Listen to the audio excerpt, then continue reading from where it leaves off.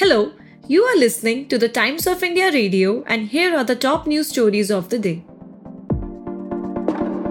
The central government has called for a special session of the parliament for 5 days between September 18th and 22nd. The session is being organized as a tribute to Amrit Kal, Parliamentary Affairs Minister Prahlad Joshi said in a tweet.